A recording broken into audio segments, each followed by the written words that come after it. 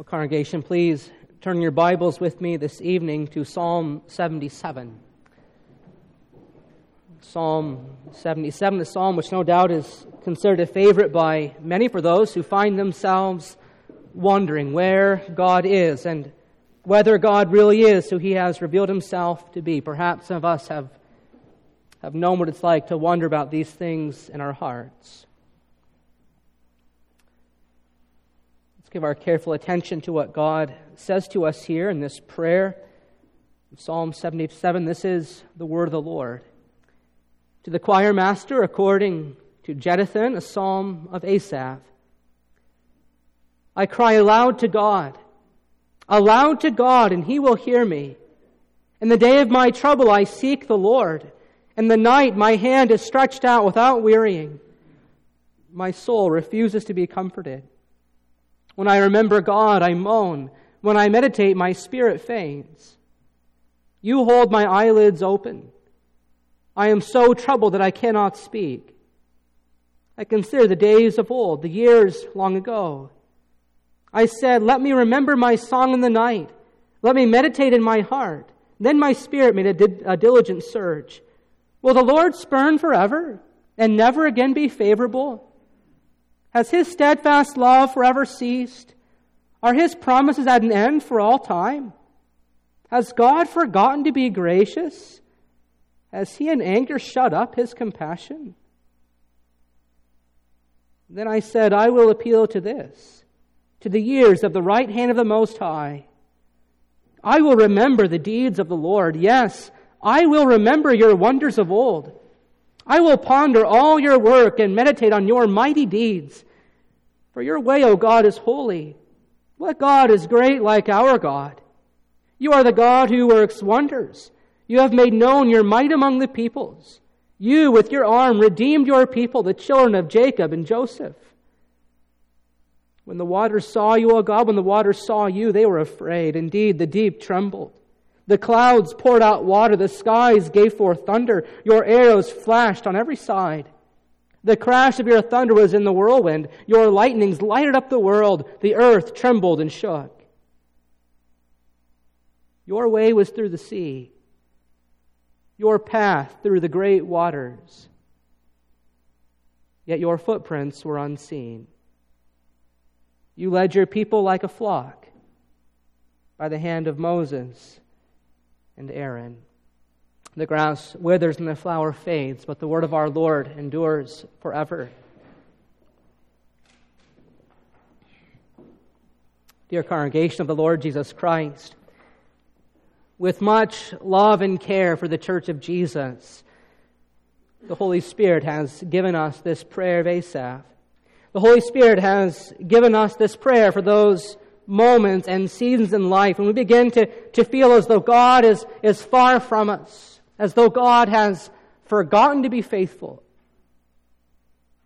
With much love and care, the Spirit of Christ has given us words to pray in those moments of distress and anguish, and we feel as though we don't even know where to begin, when we ourselves can't muster up the words in our hearts to say with our lips. The Spirit of Christ has given us words to pray when we become spiritually exhausted, when our hands have been stretched out, as it were, night after night, but only to be met with what appears to be the silence of God. For while God always hears us, He doesn't always answer us right away, does He? Remind of the words of a singer-songwriter, Andrew Peterson, who sings about the silence of God, saying it's enough to drive a man crazy. It'll break a man's faith. It's enough to make him wonder if he's ever been sane. When he's bleeding for comfort from thy staff and thy rod, and heaven's only answer is the silence of God. Well, this appears to be the experience of the psalmist and of the Old Testament church here in Psalm 77. Day and night, Asaph has offered up his prayers to God in the midst of much pain and turmoil. And his only comfort in the world is the knowledge that God will hear him. He says in verses 1 through 3, I cry aloud to God, and He will hear me. In the day of my trouble, I seek the Lord. In the night my hand is stretched out without wearying. My soul refuses to be comforted. When I remember God, I moan. When I meditate, my spirit faints. Asaph doesn't tell us what is the reason for his turmoil, or what is the reason for his anguish, as he offers up this prayer on behalf of himself and the Old Testament church of God, but that they find themselves in a state of turmoil is quite clear. Not all is well with the people of Israel. But that Asaph has not revealed to us the exact reason or cause for this turmoil is in and of itself a great gift of the Holy Spirit's grace, isn't it? For the Holy Spirit wished to provide the Church of Christ with a prayer that would not be confined to one place or to one time, but rather He sought to give us a prayer that would be timeless, that could be prayed throughout the ages until the end of the world. And regardless of whether this psalm's origin is found early on in the life of Israel during some great calamity or later, perhaps in the wake of exile, the burden of the psalm is quite clear. The burden of the psalm lies in the question that the psalmist raised in verses 7 through 9, questions that we too sometimes begin to wonder in our hearts. Will the Lord spurn forever? Will He never again be favorable? Has His steadfast love forever ceased? Are His promises at an end for all time? Has God forgotten to be gracious? Has He in anger shut up His compassion? But then perhaps you notice the shift in verses 10 and following, where the psalmist seems to come to his senses, as it were, and so as to say, wait a minute, how can I really question in the end the goodness and faithfulness of God when I take a moment to reflect on and remember the wonderful works of God and all the great and awesome deeds that He has done for His people? And then as he recounts these great and mighty deeds of the Lord, as he recounts these deeds throughout the history of God's people, as he meditates on them, he comes to a realization, this grand discovery that we must come to as well. And the realization that he comes to is this, that although God had clearly been leading His people in wonderful ways, He often did so in ways that were not so obvious or visible to the naked eye. God's way was through the sea, His path through great waters. And boys and girls, you know what Asaph is calling to mind. He's calling to mind that great climactic moment of the Old Testament church as Israel is brought through the waters of the Red Sea. God's way was through that sea, through those great waters. But His footprints were unseen. And this is the way God often works in the lives of His people. Although His footprints are not always visible, His presence is undeniable. And seeing this, as one pastor causes the believer to gain a new perspective on the situation of his life and on the situation of the life of the church. And it causes him to find great comfort in the knowledge of the Lord. That although His footprints may not always be visible, His footprints are everywhere. And this is the perspective I'd like for us to embrace this evening. This is the perspective that the Holy Spirit wants us to have as we look back on the year of 2021, as well as we look forward down the road to come. The Holy Spirit would have us to live in this confidence of faith, trusting with all our hearts that although God's footprints are not always visible, His presence is undeniable. As we work our way through this passage, I invite you to consider three things together with me this evening. First of all, the church's crisis of faith. And then secondly, the church's commitment of faith. And then finally, the church's confession of faith. Well, as I've already alluded to, the psalmist pours out his prayer to God at a time of great spiritual crisis. And being closely tied to the other songs of Book 3 in the Psalter, and especially to Psalms 75 and 76, Psalm 77 says one writer provides a close-up view of the effect that a national crisis has on the faith and confidence of an individual believer. And Psalm 77 reminds us that there is a close relationship between the state of the church and the faith experience of the individual believer. For when God's people fall on hard times, that creates questions and even doubts for His children. And that's certainly true, isn't it? It's often the case, isn't it, that when things begin to go wrong. We have to make an especially careful and concerted effort to stand firm in our faith rather than run away from our faith to the fleeting comforts of the world. And this is what Psalm 77 teaches us as the Spirit of Christ walks us step by step through this faith struggle of Asaph and of the Old Testament Church of God. This he does in order to teach us so we might learn how to overcome our own personal doubts and fears. And we struggle to understand why God is doing what He's doing or why God isn't doing something we wish He was doing.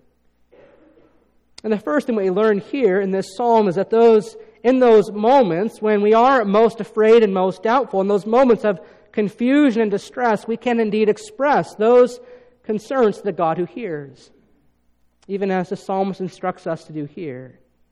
And we can describe to God exactly what it is that we feel ourselves to be experiencing. We read in verses 4 and following that, "You hold my eyelids open, I am so troubled I cannot speak. I consider the days of old, the years long ago. And I said, let me remember my song in the night, let me meditate in my heart. But then my spirit made a diligent search. Will the Lord spurn forever and never again be favorable? Has His steadfast love forever ceased? Are His promises at an end for all time? Has God forgotten to be gracious? Has He in anger shut up His compassion forever?" In other words, the psalmist is giving voice to the most fearful question that an anxious soul can harbor. Was I right actually to believe God? What was the church correct in believing that God would be faithful to His promises? And at first glance, it may come as almost a shock to us that one would dare even utter questions like this. But here they are, written down and recorded for us here. And here we discover the Holy Spirit, knowing the thoughts of our hearts even better than we do, allows us to express the troubled thoughts of our hearts, even if those thoughts be thoughts of doubt and fear. Because such is often the experience of the Church of Christ on the earth, isn't it? We oftentimes feel that tension between the already and the not yet of our salvation. We sometimes feel in our hearts as though the promises of God are slowly lagging behind the disappointing realities of life. And this experience can at times hurl the church into such a crisis of faith that she begins to wonder, is God really who He says He is? Will God really do what He said He will do?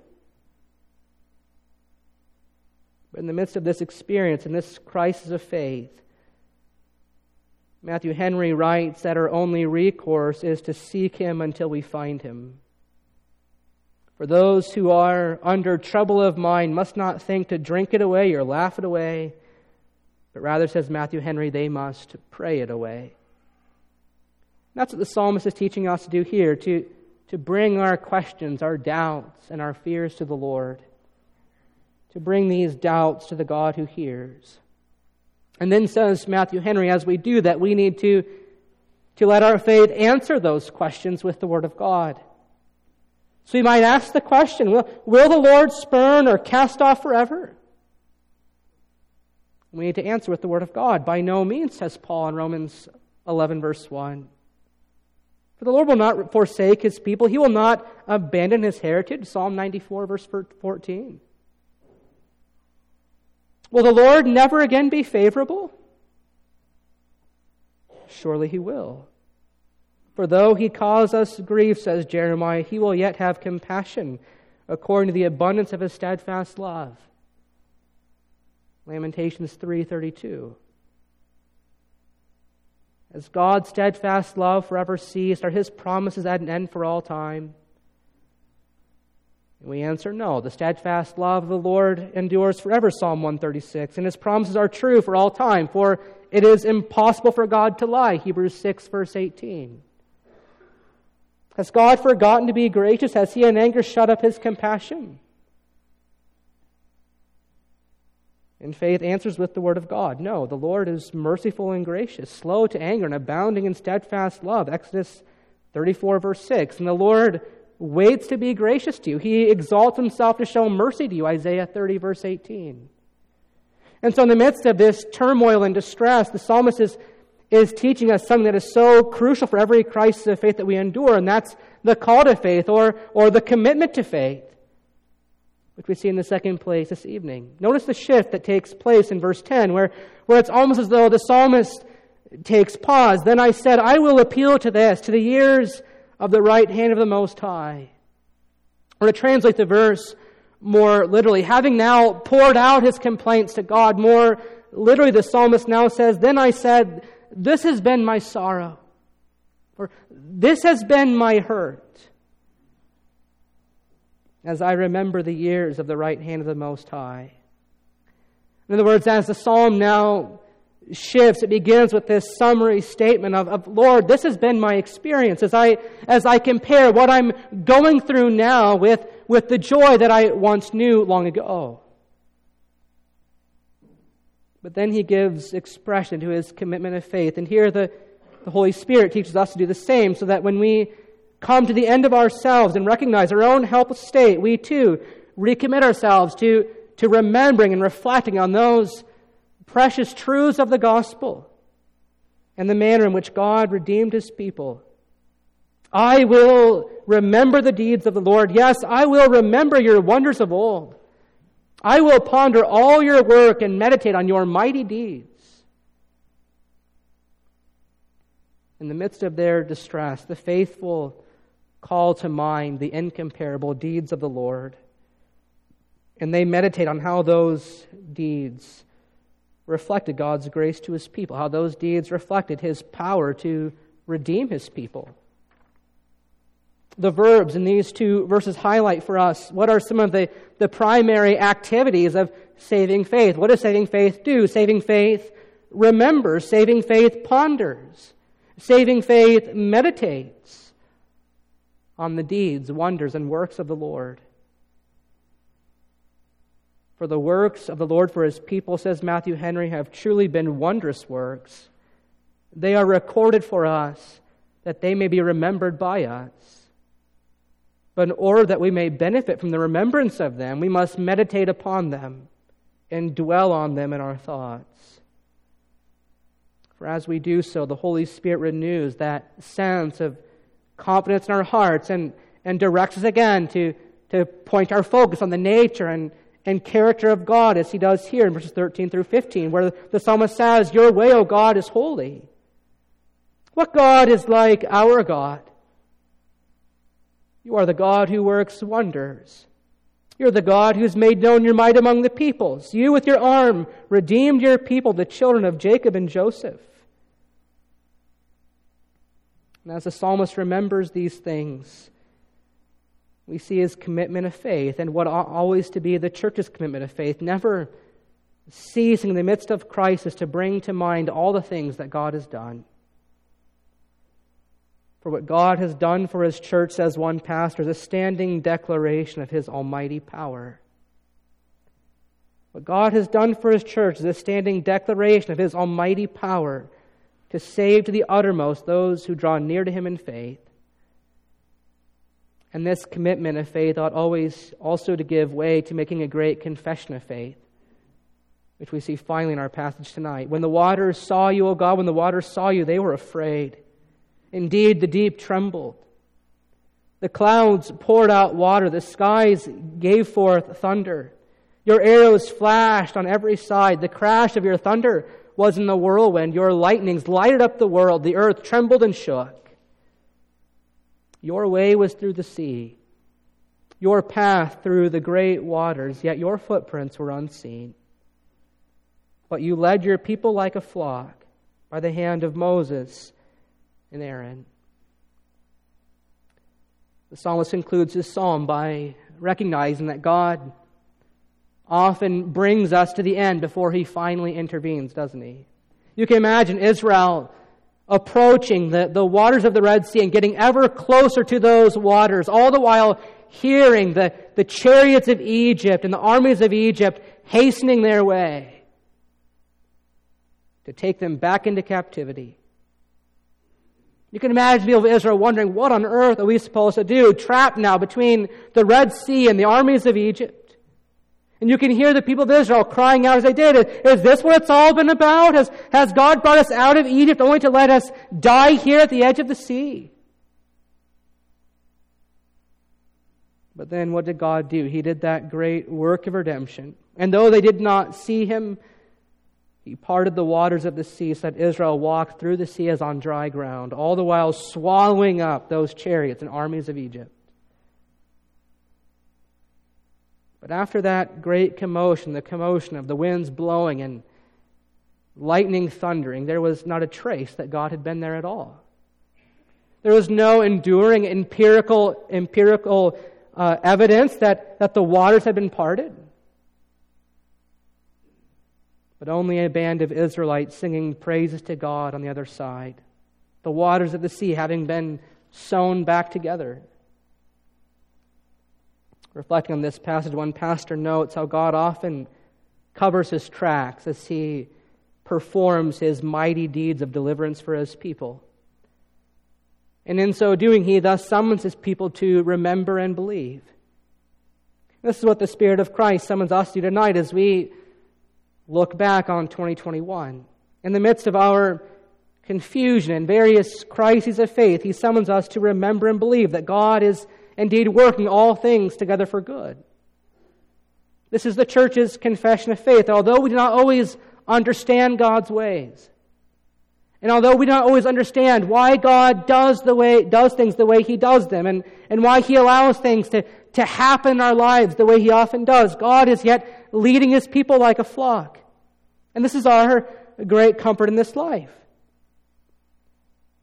And so as we've watched the world spiral into greater degrees of unrest and uncertainty, and as we ourselves have endured the changes and the trials of the last 2 years especially, and while it's hard for us to see God's footprints in all this, where He's been and what He's doing, of this we can be sure. Of this we can be confident that God has not abandoned His flock. But just as He led Israel through the Red Sea, not over the Red Sea, not around the Red Sea, but as God led Israel through those tumultuous waters of the Red Sea by the hand of Moses and Aaron, so too God is leading us through the seas of this life, isn't He? And just as God led Israel by the hand of Moses and Aaron, so too God leads us by the hand of Him who is greater than Moses, by the hand of the Lord Jesus. As we just celebrated a week ago in the Lord Jesus Christ, what took place. But in Christ's coming, that God's footprints were made manifest on the earth. God's footprints are made manifest throughout the life and ministry of Christ as He walked where we walked, as He endured all the struggles and sorrows of this life, yet without sin. And as Jesus made these footprints on the ground, leading His disciples and teaching the truth of the Scriptures, what did He say to that crowd as He surveyed the crowd and saw that they were distressed and helpless, like sheep without a shepherd? As He saw these fearful, anxious people, what did He say? He said, "Fear not, little flock. Fear not, little flock. It is your Father's good pleasure to give you the kingdom." And we know this to be true because of the ultimate sacrifice that He made, dying the sinner's death upon the cross, and so enduring the full weight of the psalmist's burden, enduring the full weight of the psalmist's questions, where he experienced the Lord spurning him and casting him off, where he experienced the God forgetting His promises, as it were, abandoning him there at the cross of Christ, where he experienced the total removal of God's favor as he cried out like the psalmist here in Psalm 77, but he cried out too with a loud voice, my God, why have you forsaken me?" But as we also know, God did not spurn him forever, did He? For in 3 days' time, the Lord Jesus was risen for our justification. And for 40 days more, God's footprints were seen once again, after which time Christ ascended into heaven to take His seat at the right hand of God, to rule over His church and to pour out gifts upon His church by His Spirit. And while we believe and confess that Christ is indeed there for our good, we do long for that day, don't we? We shall see Him face to face in glory. When our face shall finally be made sight, when all these things shall finally be revealed, we'll be able to look back and see, wow, look at God's footprints. They were everywhere.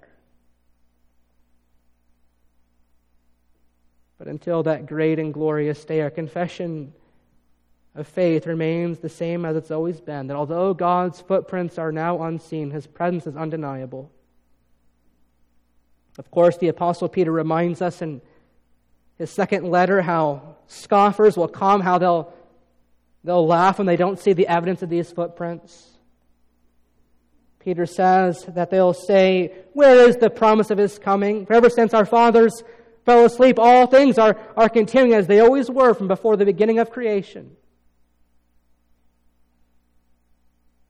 But God has given us faith to believe what we cannot see, hasn't He?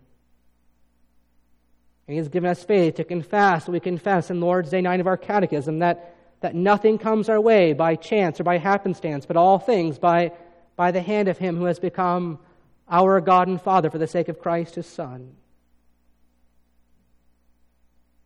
And so we can sing tonight and every night, "Oh, God, our help in ages past, our hope for years to come. Oh, be our guard while troubles last, and our eternal home." Amen. Let us pray. Gracious God and Heavenly Father, again we come before You at the close of this year, and we give You thanks that though we cannot always see Your footprints, Your presence is undeniable. We thank You, Lord, for Your gracious ear, that You allow us to express the burdens of our hearts, the doubts of our minds, and that You turn us not away. And perhaps, Lord, some of us here have had doubts and fears like the psalmist in these last 2 years especially. And we've come to wonder at times, where is the Lord in all this, and why are You doing what You're doing? But Father, we pray that You would grant us the grace and the faith, the commitment to faith, to remember the great and wonderful works that You have done for Your church throughout the ages. To remember how even as You brought Your people Israel through the waters of the Red Sea, so too You've brought us through death itself in the Lord Jesus Christ. And that we can be sure that You are always faithful to us, and that You will never forget us or forsake us because You forsook Him as He hung upon that cross. And so, Father, we pray that You grant us the faith to make our confession of faith in this world, to confess our faith to our neighbors, to tell them also of Your grace and of Your glory and of Your unseen footprints. Lord, no doubt many people of the world scoff at the thought because they cannot see Your footprints. But we pray that You would also grant faith to them, that You would show them and us that Your promise is not delayed, and that You long that all should come to repentance and faith, as the Apostle Peter went on to say. Lord, these things we pray in Jesus' name and for His sake. Amen.